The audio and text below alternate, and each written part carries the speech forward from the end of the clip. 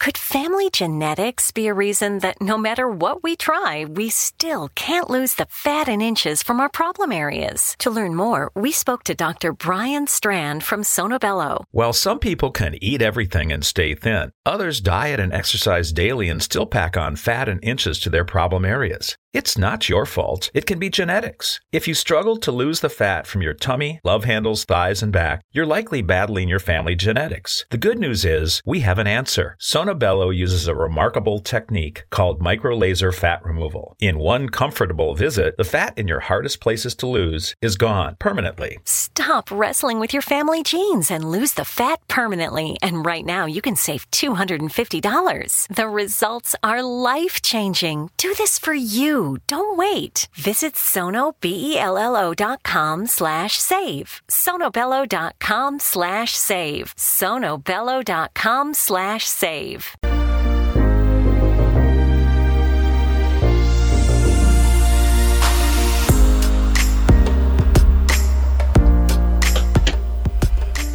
And welcome back, everyone. This is the X Zone. I am Rob McConnell. We're coming to you from our broadcast center and studios in Niagara, Ontario, Canada. And you're listening to us on the X Zone Broadcast Network, Talkstar Radio Network, Mutual Broadcast Network, and on Simul TV. If you'd like to send me an email, xzone@xzoneradiotv.com. On all social media sites, X Zone Radio TV. And let me see here. The X Chronicles newspaper for March is going to be available at xchroniclesnewspaper.com on Friday.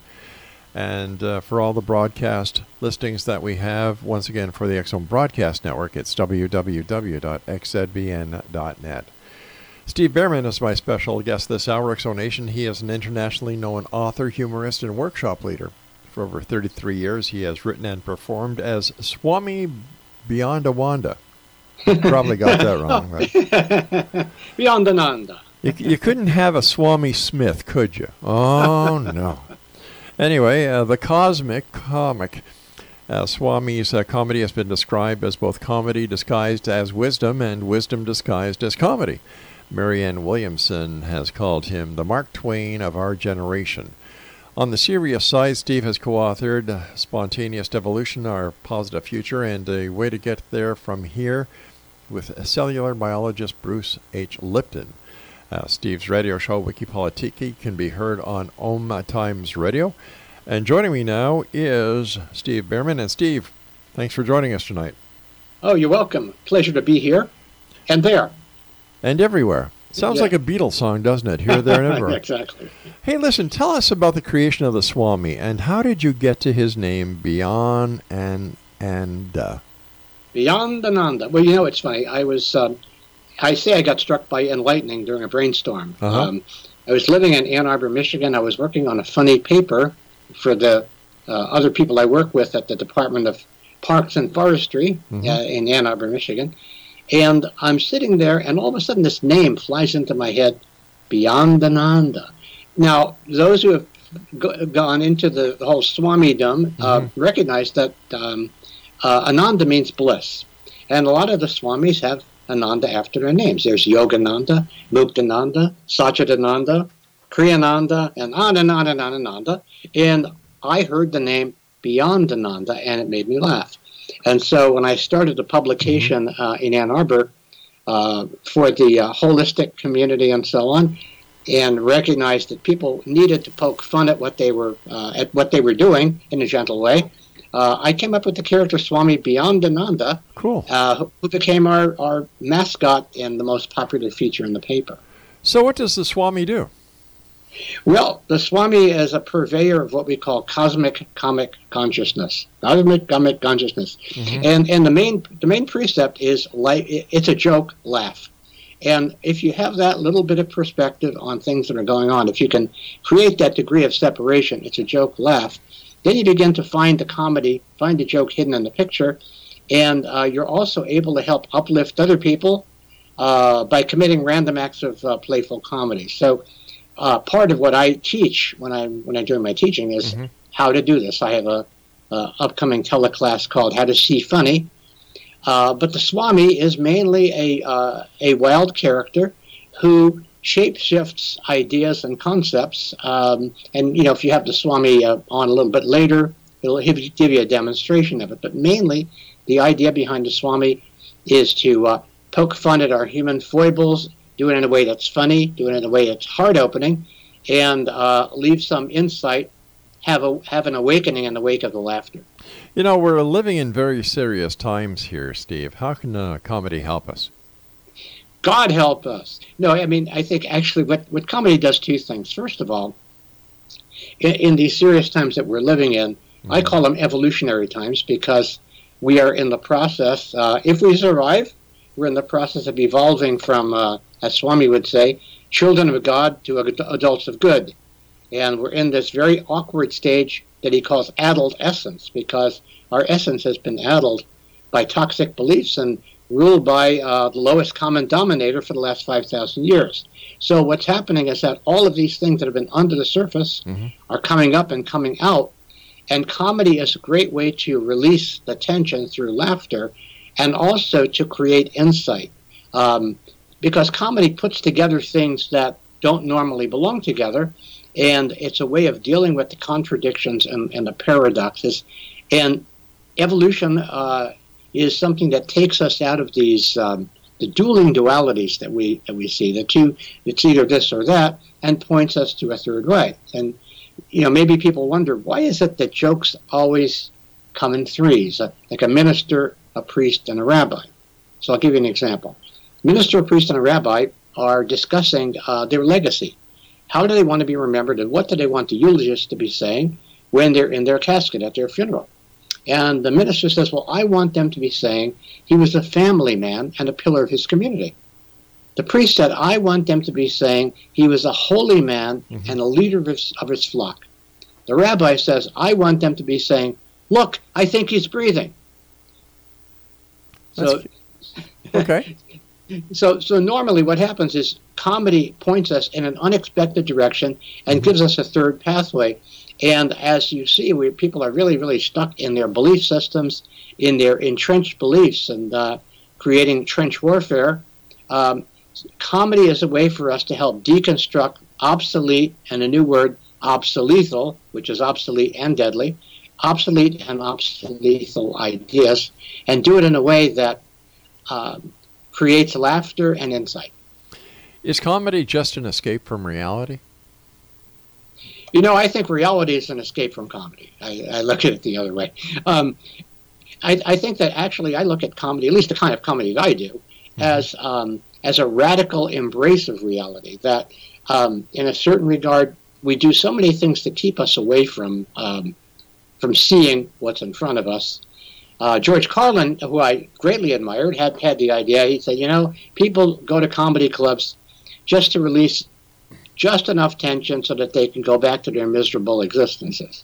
But I'm not cynical. I'm not that cynical about it, but I see that what comedy potentially can do, and the kind that I like to do, is to create insight that awakens people, so that in the midst of the seriousness, they might see a higher way, a better way out. And I'll give you an example of what was perhaps one of the most transformational comedy moments in our history. And this happened in 1962 during the Cuban Missile Crisis. And there were Americans and Soviets meeting to discuss the possible trade between the two countries. And when news of the missile crisis hit, everything stopped. There was tremendous tension in the room. And finally, one of the Soviet delegates, rather timidly, raised his hand and he said, I suggest we each go around and tell a joke. And he volunteered to start. His joke was, what's the difference between capitalism and communism? In capitalism, man exploits man. In communism, it's the other way around. And everybody in that room, there was a hesitation, and they all burst out laughing. And in that laughter, the tension was released, and they were able to continue their business because the joke busted the trends of separation, that beyond all of these isms, we're all human beings. All of these people were in fear that they might never see their families again. And that little joke brought them back into a common space, and they were able to continue with their meeting. So I look at comedy as a transformational act. It's like a magic trick. And if it's done right, you can open people's hearts and free their minds. But comedy these days seems to be so vulgar. Well, I think that's the kind of comedy that George Carlin was talking about, where people basically they want to get lubricated enough to laugh at ridiculous stuff and find the non-meaning in things. But all comedy, if it actually is funny, all comedy is pointing out contradictions, and you can do that. You can do that about anything. You can do it about sexual relationships. You can do it about body image. You can do it about politics, and I guess in comedy clubs, that's the kind of comedy people want to hear. That's why I don't do comedy clubs. Yeah, that's why I don't go to them. Yeah. Hey, that's why I didn't meet you at one. There you go. go. Of us were there. Right, all right, exactly. Stand by. We've got to take our break. Exonation, Steve Behrman is our guest this hour. www.wakeuplaughing.com. This is the X Zone. I am Rob McConnell, coming to you from our broadcast center and studios in beautiful Niagara, Ontario, Canada. Now, if you'd like to find out about the broadcast schedule we have for you on the X Zone Broadcast Network, visit www.xzbn.net. And for the X Zone TV channel on, let me see here, SimulTV, visit www.simultv.com, and in the search engine, just type in X Zone. I'll be back on the other side of this commercial break. Don't go away.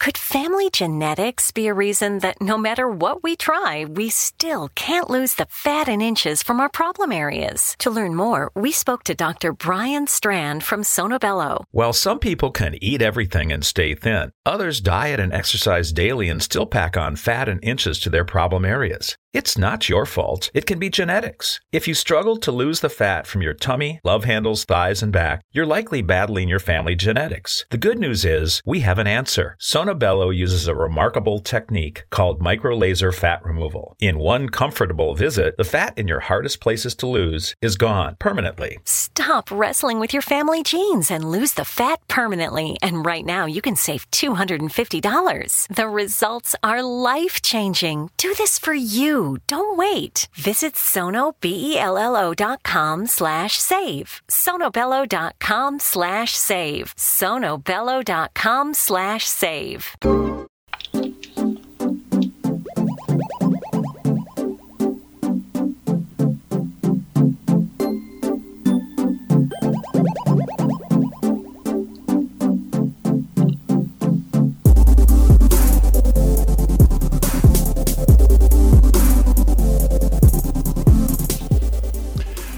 Steve Behrman is our special guest this hour. Exonation, www.wakeuplaughing.com.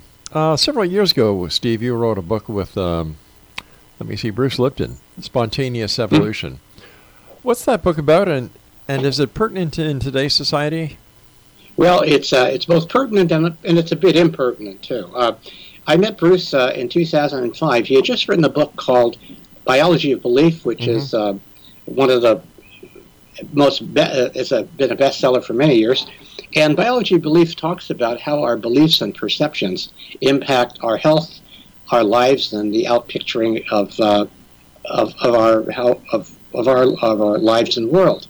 And Bruce and I began a conversation about what if we applied the ideas in Biology of Belief to society in general, to our collective beliefs. And the result is spontaneous evolution. And we have three sections of the book. The first is the what so section, the second is the so what, and the third is the now what. And in the what so section, we talk about how beliefs and perceptions change over time and how they are largely unconscious to us. I mean, a lot of things, that 95% of who we are and what we do is below the conscious level. And so often we'll read books and we'll go to a seminar. We want to change something in our lives, but because of the very deep prior programming, we're not able to make the change. And so this book talks about how to do that, and it also talks about how we've been in a way, hoodwinked into accepting beliefs that are not quite true, that are obsolete, and then it points us in the direction of a healthy future where we actually, we call it changing the guard and regrowing the garden. Changing the guard, meaning removing the century beliefs that are limiting to us and replacing them with visionary beliefs that'll bring about the world that we all know is possible. One of the things I can say about that is that as an evolutionary biologist, Bruce maintains that the next stage of human evolution, it doesn't have anything to do with artificial intelligence, but it has to do with real intelligence. And it has to do with recognizing that we're all cells in a superorganism called humanity. And that at a certain level of population, the structures in biology, the structures have to change. I mean, if you think about it, imagine that we were living in a hunter-gatherer society, and every morning 8 million New Yorkers would be trudging up to Westchester County to forage for food. At that kind of scale, that's a ridiculous way of organizing. And so at the scale that we are right now, the way that we have of organizing, which is me or you, dominate or be dominated, fundamentally how we humans are organizing right now, is the equivalent of autoimmune dysfunction in the body politic, in that healthy cells are destroying other healthy cells to the detriment of the whole system. So in recognizing that we're all cells in the same body, we see that everybody has a job, everybody has something that they do really well, everybody has a work of heart, and that as this is woven together, we find a more generative society than the one we have now. We withdraw our energy off the battlefield, and we get onto a different playing field. And again, this is an evolutionary imperative. It sounds like I'm a pie-in-the-sky ideal, but it really has to become a feet-on-the-ground real deal if we are to make it through this passage without destroying ourselves. Well, don't we have to face reality head-on, face our dragons? Well, exactly. Well, I think part of the reality that we have to face is both the awful truth and the awesome opportunity. And, you know, these have been called apocalyptic times. And what apocalypse means is the lifting of the veils. And so what we're seeing is that all of these secrets, all of these toxic secrets are being revealed. In the United States, we have a president who is, I call him America's balloon karma payment. He's representing all of the things that have been under the surface, and now they're on the surface. And part of the reality that we have to face are these shadow pieces that we've ignored and we've, swept under the carpet. At the same time that those toxic things are being revealed, we're also being exposed to secrets that have been kept in protective custody for millennia, various spiritual paths, whether we're talking about shamanic paths, ancient Celtic paths, we're talking about Vedic medicine, Chinese medicine, et cetera, et cetera, et cetera. So we have tremendous tools at our disposal right now to be able to heal ourselves energetically, to be able to tune in and have a one-on-one relationship with the all that is and not have to go through the filters of religion. So this is really a very exciting time, and people are at all different levels of understanding and evolution. But wouldn't you agree that today's society is being inundated with way too much data, and that the amount of data that is being required to be processed by our brain is putting us into an overload situation 9 times out of 10? Absolutely. We've got lots and lots of information. We call it conditioned truth decay. When you have so many ideas in your head, you don't know what's true, and you're overwhelmed with information. We have lots of information, too much. We have some knowledge, and what we are lacking, the thing we're lacking the most is wisdom. Wisdom is how we contextualize our knowledge and use our hearts to use our intelligence more intelligently. So we need a different context for looking at what's going on. And the evolutionary context that Bruce and I are putting forward in the book is that we need to shift from a me or you world to a me and you world, to recognizing that we're all cells in the same body, and that in gathering around the virtues and values that we have in common and our common purpose, we can isolate the sociopathogens in the body politic that have been ruling the roost by manipulating one against the other. So basically, what you're talking about is a collective consciousness. Yes, exactly. We have to become aware of the collective consciousness, and the irony is that the more we are connected with this collective consciousness, the more free we are. And I know that some people get this idea that, oh my God, we're all going to be one mind and all ruled by one idea.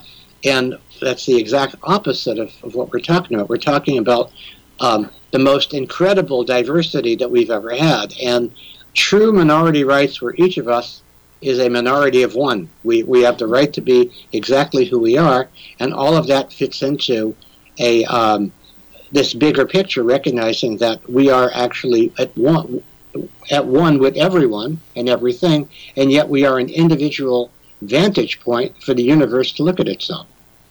So basically, we're talking about the same tenets that are talked about in any religious philosophy. Exactly, but what happens is what the dogma tends to overrule everything, and people get caught up in this in the trivia of it. Alan Watts said that most people prefer to worship the finger rather than noticing where the finger is pointing. So in every religion, it was founded on a significant experience and connection with the ineffable, and it loses something in the translation. Some wise guy said that spirituality is our connection with the divine, and religion is crowd control. Well, I don't agree with that, but it's kind of a nice saying, I guess. Yeah. So what do you think, based on what you're saying, that religion is outdated? I'm saying that religion needs to be updated. The original meaning of religion comes from the word religare, which means to bind. And the idea was that it was a connection that we had to this ineffable divine, the one spirit. Right. It's a connection that we have to other people, and it's a connection that we have to the web of life. And if we look at modern society, we're out of touch with all three. We don't have that individual connection to the divine. We don't have a sacred center in the middle of our civilization. Wait a sec. Hold on here. Yeah. I know a lot of people who have a direct connection with the divine of their own philosophy. I know people who claim to have a direct connection with God, a connection with Jesus. Oh, absolutely. And as far as the center, that's what they call the church, or the synagogue, or the mosque. So what are we saying here? I'm having a bit of a problem trying to get to the crux of the matter. Okay, well, I'll uncrux it if I can. Sure. It is the church and the synagogue and the mosque and the place in nature, and it's where it includes and transcends religion and non-religion. So when people have that experience of connection, that's exactly what I'm talking about. But we don't have a common language that translates between all of these different systems. We don't? That are all going in the same way, all going in the same direction. So what's wrong with individuality? I think individuality is great. So if we're not going all in the same direction, we're being individuals. What's wrong with that? We're being individuals, and we each have our individual connection with whatever that is. Yeah. When we begin to recognize that the commonality of that connection, even though it's totally unique, as the Swami says, each of us is totally unique, just like everybody else. When we recognize that total uniqueness that we have, and our unique way of relating to whatever that is. All right, stand by. We've got to take our commercial break with the news at the bottom of the hour. And XO Nation, Steve BHEARMAN and I will be back on the other side of this break as we continue here in the XO from our broadcast center and studios in Niagara, Ontario, Canada. I'm Rob McConnell. Don't go away.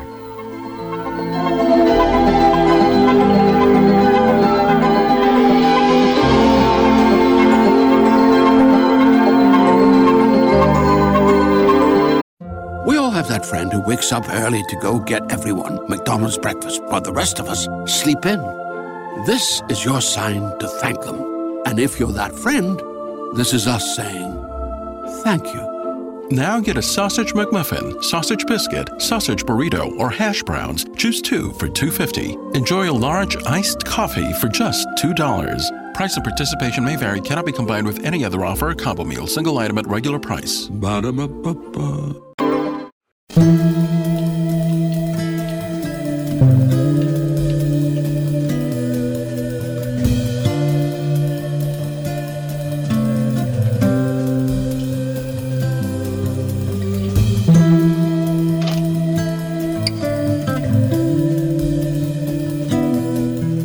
Exonation, Steve BHEARMAN is our guest this hour, www.wakeuplaughing.com.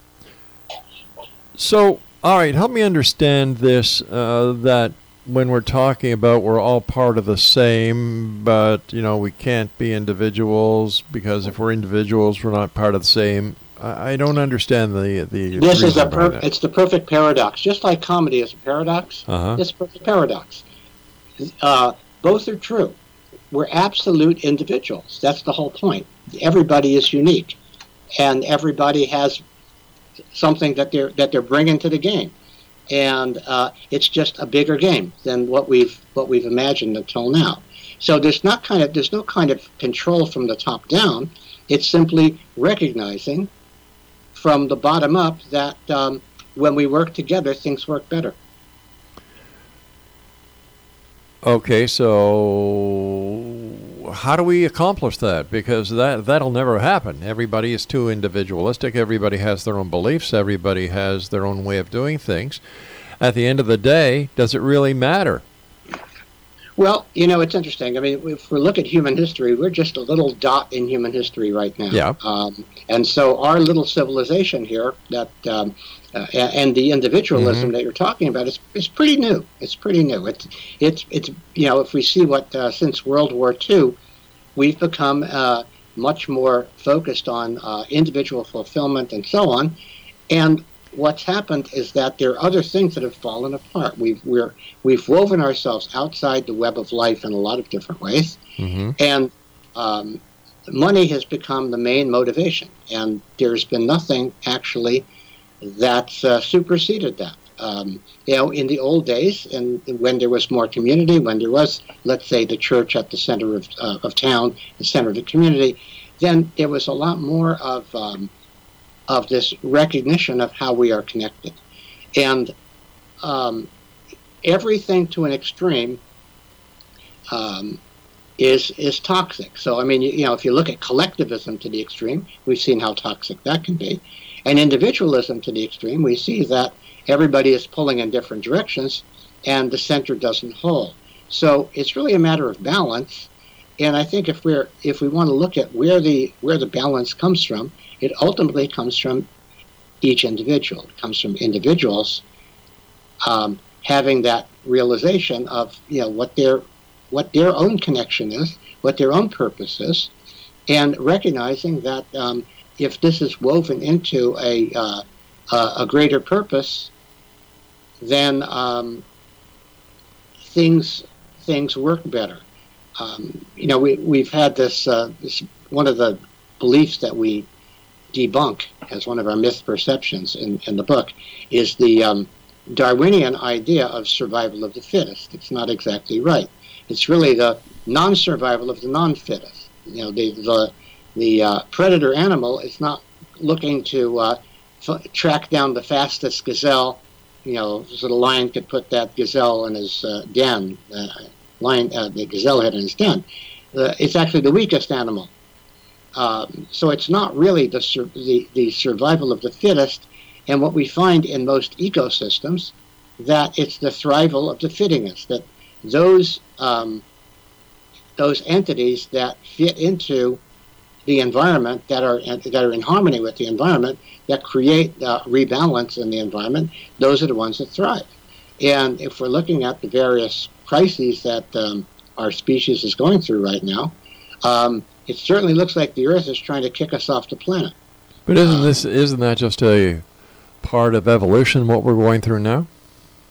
Well, it's part of evolution, but we have the consciousness. We don't know what other beings existed before we did, but we do know that if we look at the evolution of the single cell to the multi-cell organism, and multi-cell organisms developing into very complex organisms like you or I, we have 50 trillion cells. If we see that, we are the first stage where we actually have consciousness and that we can make choices about what we do. And we can make a choice to, the simplest choice is what we are doing. Is it feeding love, or is it feeding fear? Are we bringing things toward a healing direction, or are we pushing things apart? And often that pushing apart, when people are inundated with fear, particularly fear of the other, whoever that other might be, then they're leveraged into doing things that they wouldn't do otherwise.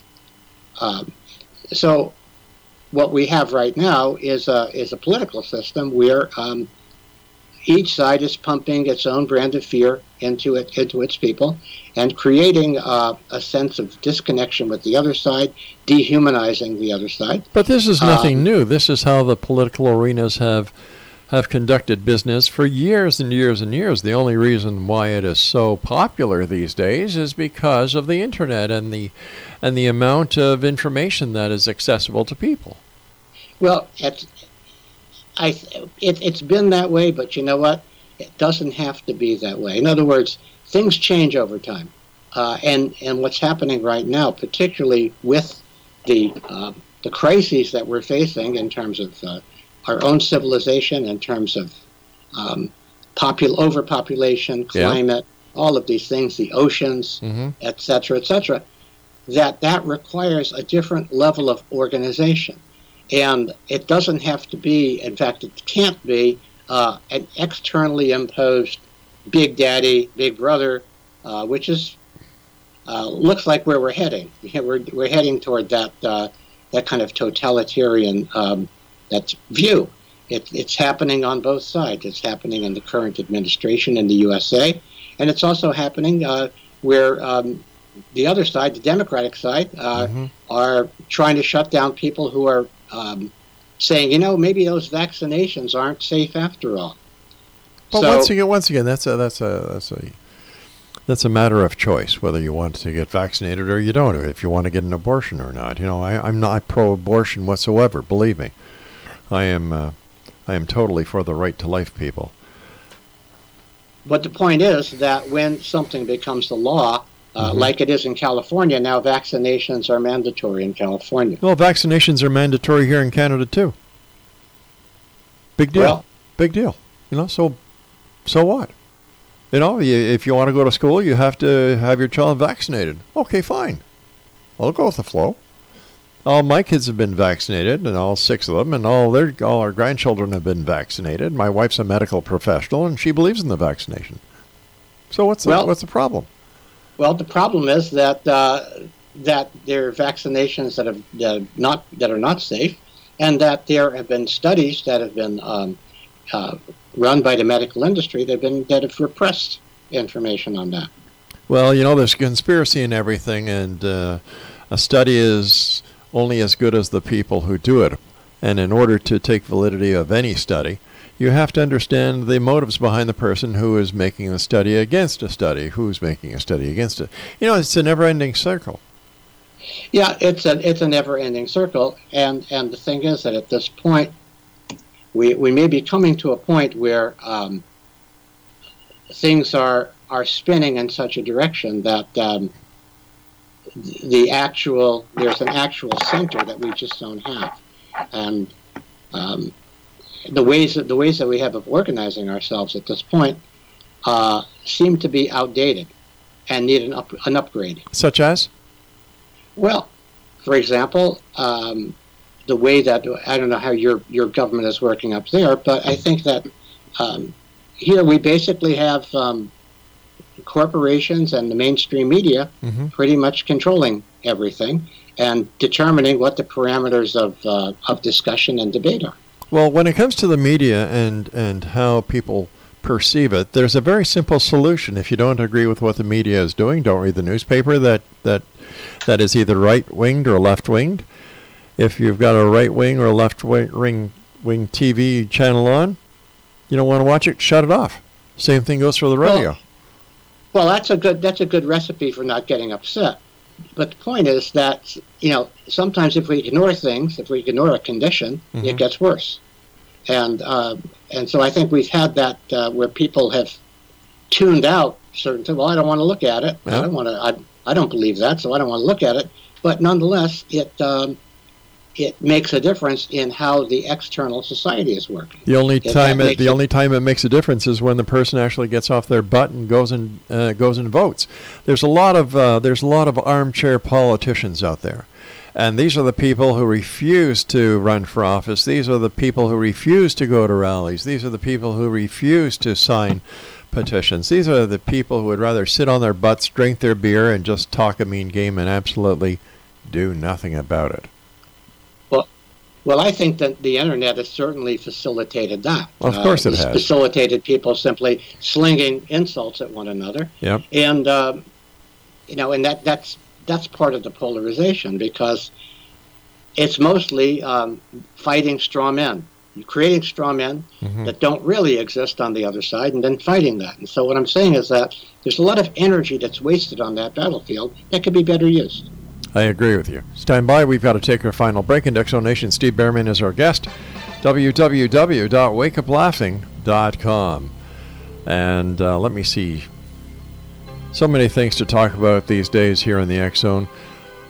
Well, listen, why don't you go to www.xzbn.net, check out some of the great programming we have available for you, 7/24, 365.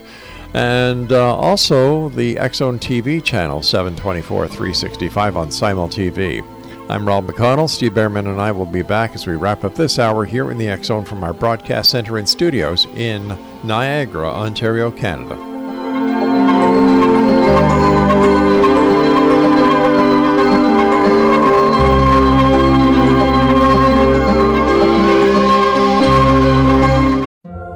That friend who wakes up early to go get everyone McDonald's breakfast while the rest of us sleep in.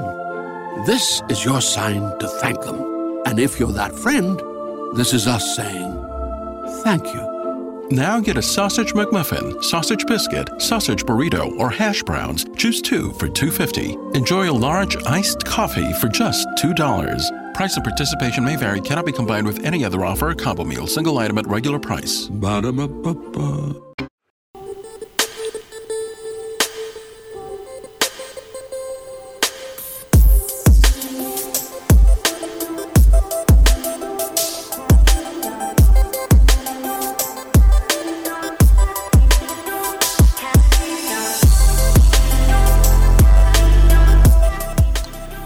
Steve Behrman is our guest this hour, www.wakeuplaughing.com.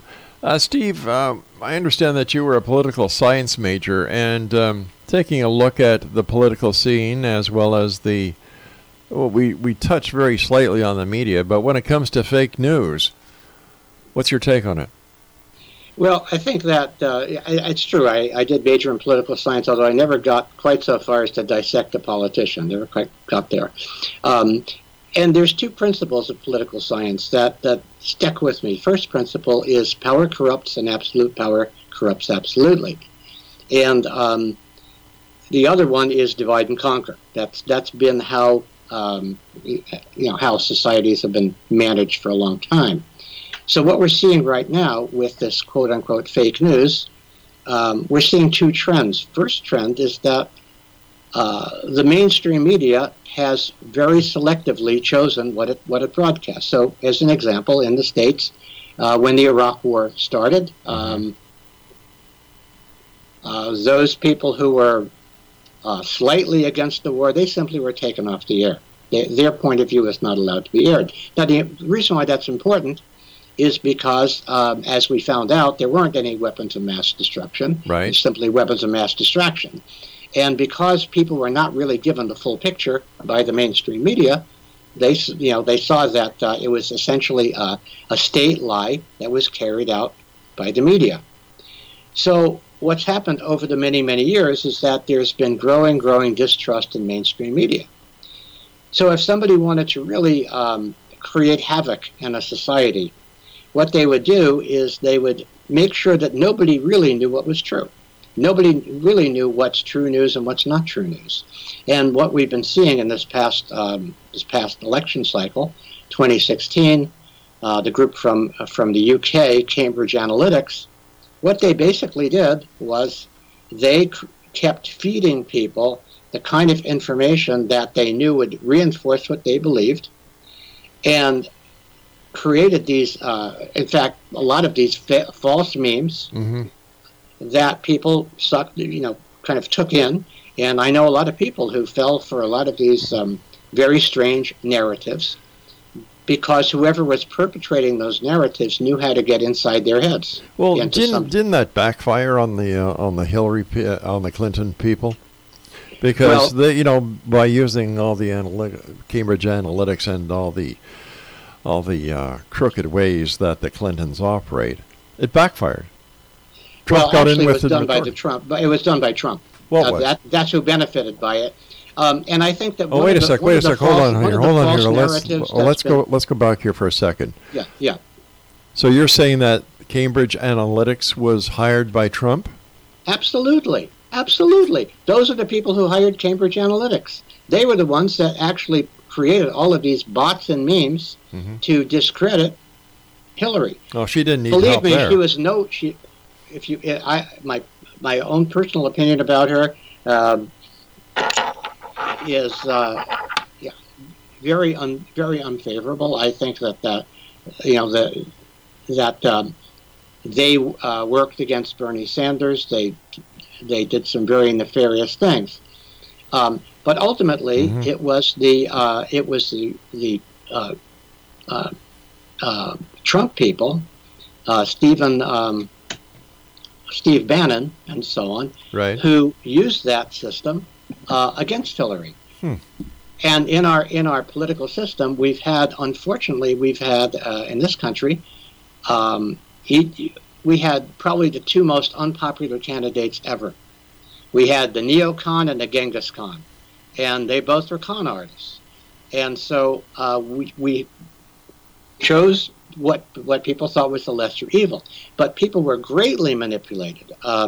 There's a professor at Harvard, I think her name is Zuboff, and she did a very extensive study. In fact, there's a little documentary about it, Zuboff, and she talked about exactly how that was used by the people who were working for the Trump before Trump, the Trump campaign, and that's really what turned the election. It created a lot of these memes like Pizzagate and so on, which were something that has a kernel of truth, but is exaggerated and then is distorted, and people fell for these things and went down the rabbit hole with those things. I've got friends who went for those theories and are still doing it. Every day they're sitting waiting for the next installment, saying that exposure of these people is imminent. It's imminent. And of course it never happens, because it's a game that's designed to keep them occupied. There's people go, well, there's the QAnon people who believe that that Donald Trump is secretly working with the deep state to save America, and that he's just pretending to be what he looks like out there. And I've been around for a long time, and I know BS when I see it. It's very Orwellian. If you can tell people that up is down and down is up, which is what's been happening, people go, well, I don't care. I've heard somebody say, well, I don't care if I don't care if it's true. I don't believe it. So people are much more when there is fear that is put into the system.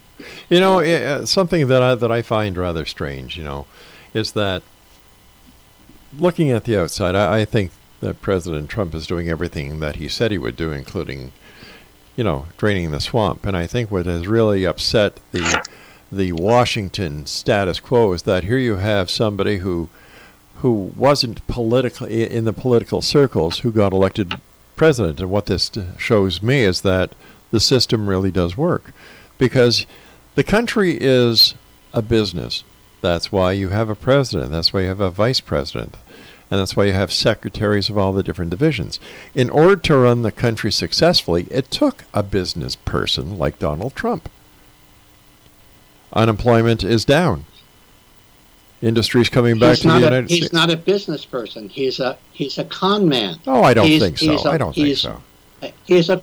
He's running the country like a crime boss would do it. I'm going to pardon my friends. I'm going to pardon all these criminals. And by the way, if you cross me, I'm going to prosecute you. It's personal. It's personal. And I think that the people who... But he's getting the job done. He's getting the job done.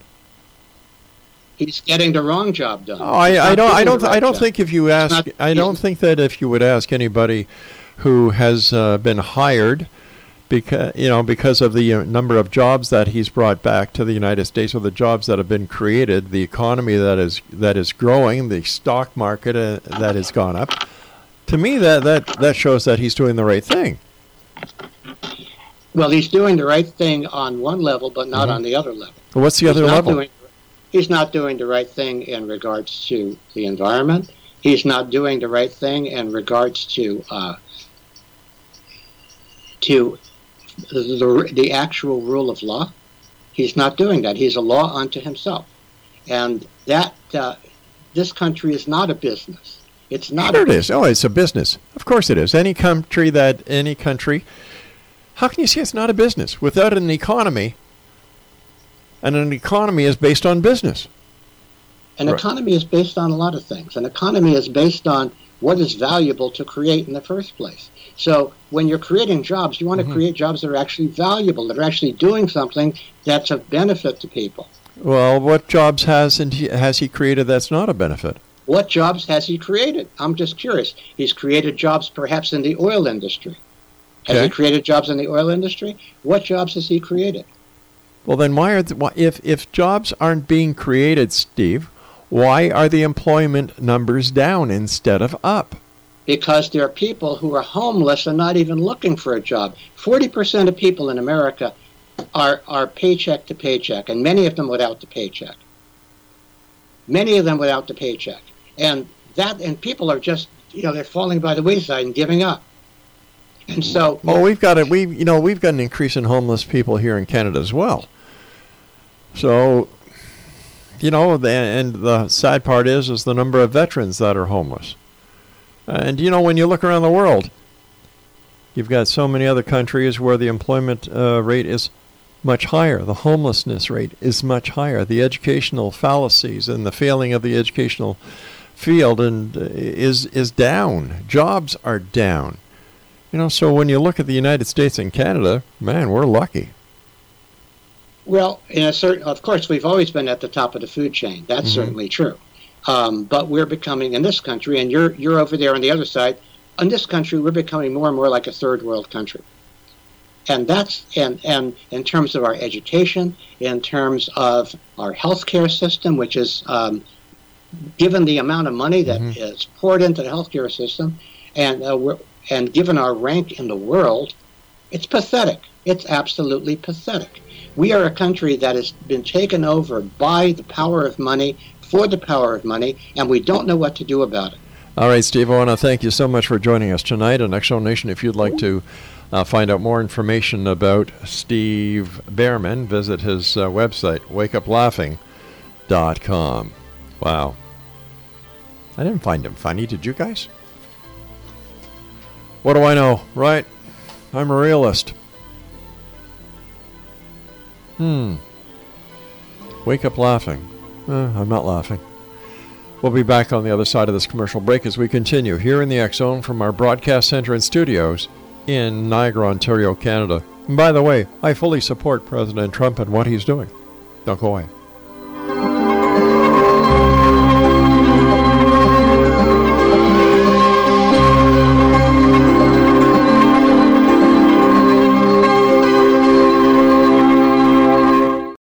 We friend who wakes up early to go get everyone McDonald's breakfast while the rest of us sleep in. This is your sign to thank them. And if you're that friend, this is us saying thank you. Now get a Sausage McMuffin, sausage biscuit, sausage burrito, or hash browns. Choose 2 for $2.50. Enjoy a large iced coffee for just $2. Price and participation may vary. Cannot be combined with any other offer or combo meal. Single item at regular price. Ba-da-ba-ba-ba.